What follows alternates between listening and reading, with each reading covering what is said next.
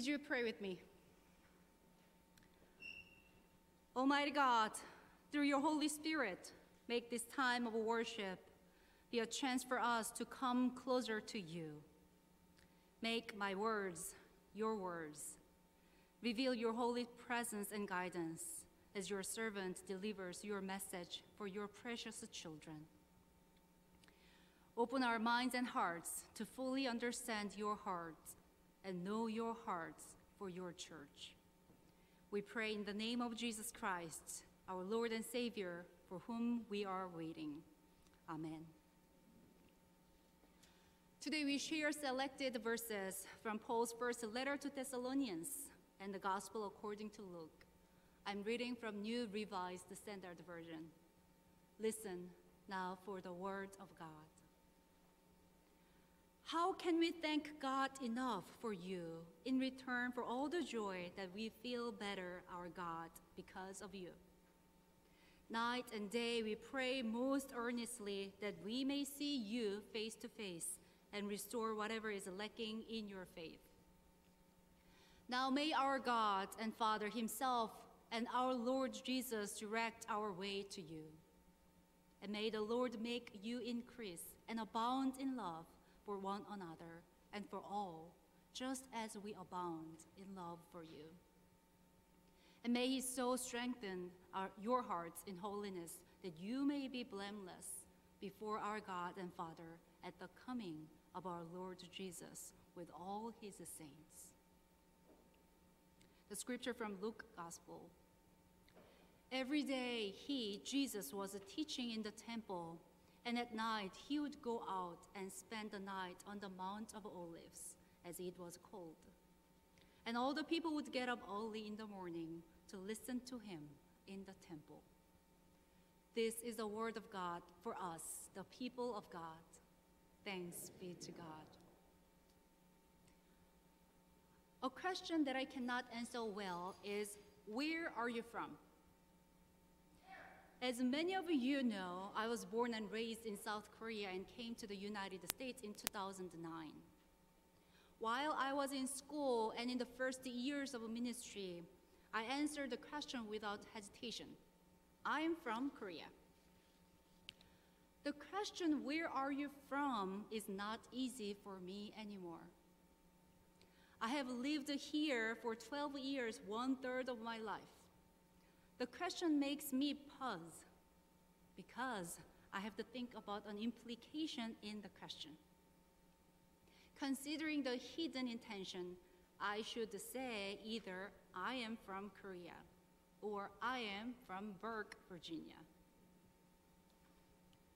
Although it's been 12 years since I came to the United States, every time I go to Korea, I think I'm going home. Korea is where I, as a person, was rooted, and my family still lives. The funny thing is that on my way back here, I feel like I am finally coming back home.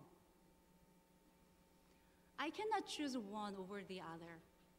Korea is my home because of my background and my family. And here, the United States is also my home, where I live and continue to grow as a person and as a pastor. Today we kick off a new worship series, Close to Home, for the season of Advent and Christmas. The concept of home seems simple, but it is actually complicated. Some people might say a street name or family members to talk about their homes. If you were or have been in the military, you might talk about all the states and the countries where you were assigned. Some people might not want to talk about home at all. Home means different things to different people. For some people, home is a place full of love, overflowing joy, and never-ending laughter. For some people, home is a place of tears, pain, and wounds. Some people run away from their homes. Some people might think that they have no home, regardless of whether they have a physical home or not. home is so complicated. Even a home that looks perfect has stories behind it. Our first scripture is one of the passages for the first Sunday of Advent according to the lectionary, which is a book or listing that contains a set of scriptures for Sundays or special days on our Christian calendar. The season of Advent is the beginning of the new year in a church calendar. Today is the first Sunday of Advent. That means that the scripture of 1 Thessalonians has been read for the first Sunday of the new year in our Christian tradition. The Apostle Paul wrote letters to various Christian communities in the early Christian history. 1 Thessalonians is known as his earliest letter, and its background is found in Acts 17. Paul and his fellow missionary Silas visited and built a faith community in Thessalonica. The problem was that their confession of Jesus as their Lord led the Roman Empire to persecute them, so they had to flee. That meant that they had to leave their faith community in Thessalonica. While being away, they were so concerned about the community, so they sent Timothy while they stayed in Athens. When they got a report from Timothy about the Thessalonica's community and its well-being, Paul wrote his first letter to the community, and celebrating their faithfulness, and he challenged their continued growth as Jesus' disciples. The community in Thessalonica went through persecution because of their faith. Throughout all the painful experiences, the community did not break their faith down. Instead, their faith became stronger while supporting and loving each other. Therefore, Paul was joyful and gave thanks to God. In 1 Thessalonians 3:7, he said, "During all our distress and persecution, we have been encouraged about you through your faith." Paul also said in verse 9, "How can we thank God enough for you return for all the joy that we feel before our God because of you?" They have gone through persecution. Paul's thanksgiving continues with his prayer to God in verses 11 through 13. Verse 12 says, "May the Lord make you increase and abound in love for one another and for all, just as we abound in love for you." Being away from his community, Paul missed them so much because the community became home to him. He was homesick for a place he loved, and he was loved, for a home where he cared for and was cared for a home where he prayed for and was prayed by, for a home for and with which he was persecuted. What is your dream of a home? Indeed, home is more than a physical place. Home is a people. Home is a community. Home is where our past, current, and future coexist. Home is togetherness. Even if we have a physical home, we might have a place, time, or people we miss all the time. Maybe the time when we were a child or younger, or our loved ones were still healthy and alive, or the place we grew up, or the time we did not know and had to deal with all kinds of life challenges and cruelty of the real world. Are we homesick? Mary and Joseph were away from their home when their holy child was born. They were about 70 miles distant from their home and couldn't find a place to rest. They were homeless, even though it was temporary. I'm sure that Mary and Joseph were so desperate when they couldn't find a place for their child who was about to be born. Jesus was homeless at his birth. However, a manger in a stable became home for this little holy child. A shabby, possibly smelly place was his first earthly home. Jesus left his heavenly home and came to the world to be an ultimate sacrifice for our salvation.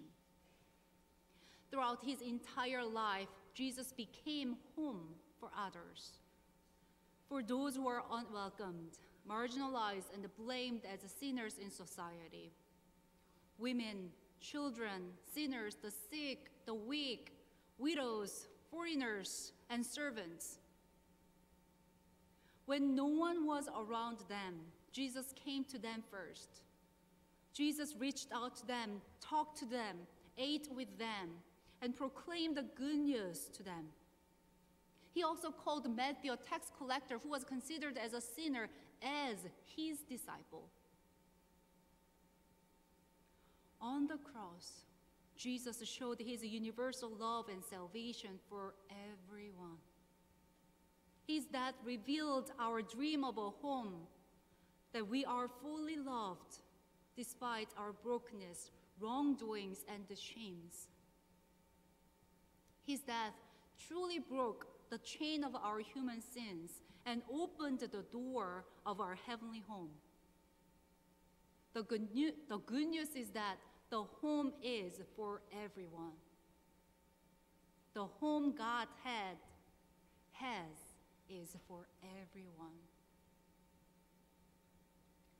Today's gospel lesson tells us that Jesus went to the temple, taught people every morning, and went to Mount Olives every night. To Jesus, Mount Olives was his spiritual home on earth, where he could be away from the crowd and the world, and spiritually rested with his heavenly Father, our God. Jesus came down to the temple and returned to the mountain every day, where he quietly spent time with God.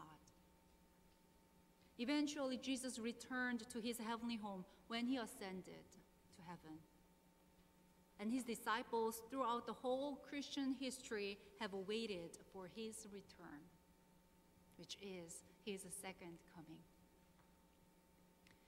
From a theological perspective, we live in between times, between the birth of Jesus, the first coming of our Savior, and his second coming. In this season of Advent, we remember and celebrate Jesus' first coming and prepare for his second coming. In the between times, we are homeless. We are homesick because we long for our true home, our eternal home, our heavenly home that is prepared for all God's children.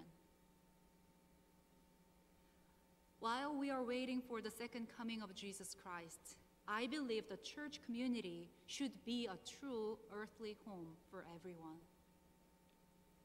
That is why we have to ask ourselves what St. Stephen's, this church, means to ourselves.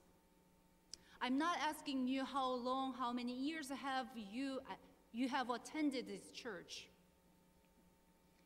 If today is not your first time to visit St. Stephen's and worship with us here or online, please think about what makes St. Stephen's, this church, your church home, and what St. Stephen's means to you. If today is your first time at St. Stephen's, please think about what would bring you back here again. I, as one of the pastors here at St. Stephen's, hope and pray that this place and this community can be a home for each one of us. A home where you can be vulnerable, where you can be yourself, not somebody else, where you are embraced just as you are, where your spirit is rested and recharged, where you experience the love of God and grow together with others, so that you can also become an example of God's love on earth. Isn't it home what we all imagine and hope to have? I'm sure each of us has different expectations of the church, a place of worship, fellowship, or people. Regardless of your definition and expectations, we already know that the church cannot be perfect, just as our home cannot be perfect. However, it does not mean that we cannot make our church or home a better place. I want to ask you these questions. Would you be willing to share your gifts and talents to make St. Stephen's a better place for you and others? Would you be willing to find glimpses of our heavenly home at St. Stephen's with this church family?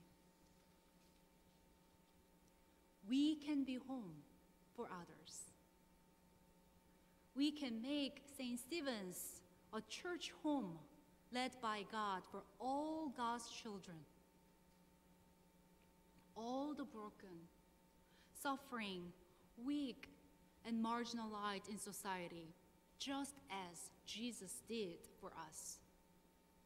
We can make home here. St. Stephen's is God's church in God's great hands. Therefore, I firmly believe that we can find and experience a glimpse of our heavenly home here at this church, St. Stephen's United Methodist Church. That is our hope as God's people who are eager to enter our heavenly home. That is our hope as Advent people who are waiting for Jesus' coming. We can dream together. We can make a home here. We can make this church our earthly home for ourselves and all God's children. God is our eternal home. God has a home for each one of us without exception. In our between times, God gave us a gift of the church community on this earth to find and experience a glimpse of our heavenly home. The Thessalonians community overcame all kinds of distress and persecutions together because the community became a home for each other. Hope is a symbol of the first Advent candle on the wreath we lit today. Through Jesus, God showed us what it looks like to be home for others. Thessalonians community taught us how to live out faithful life.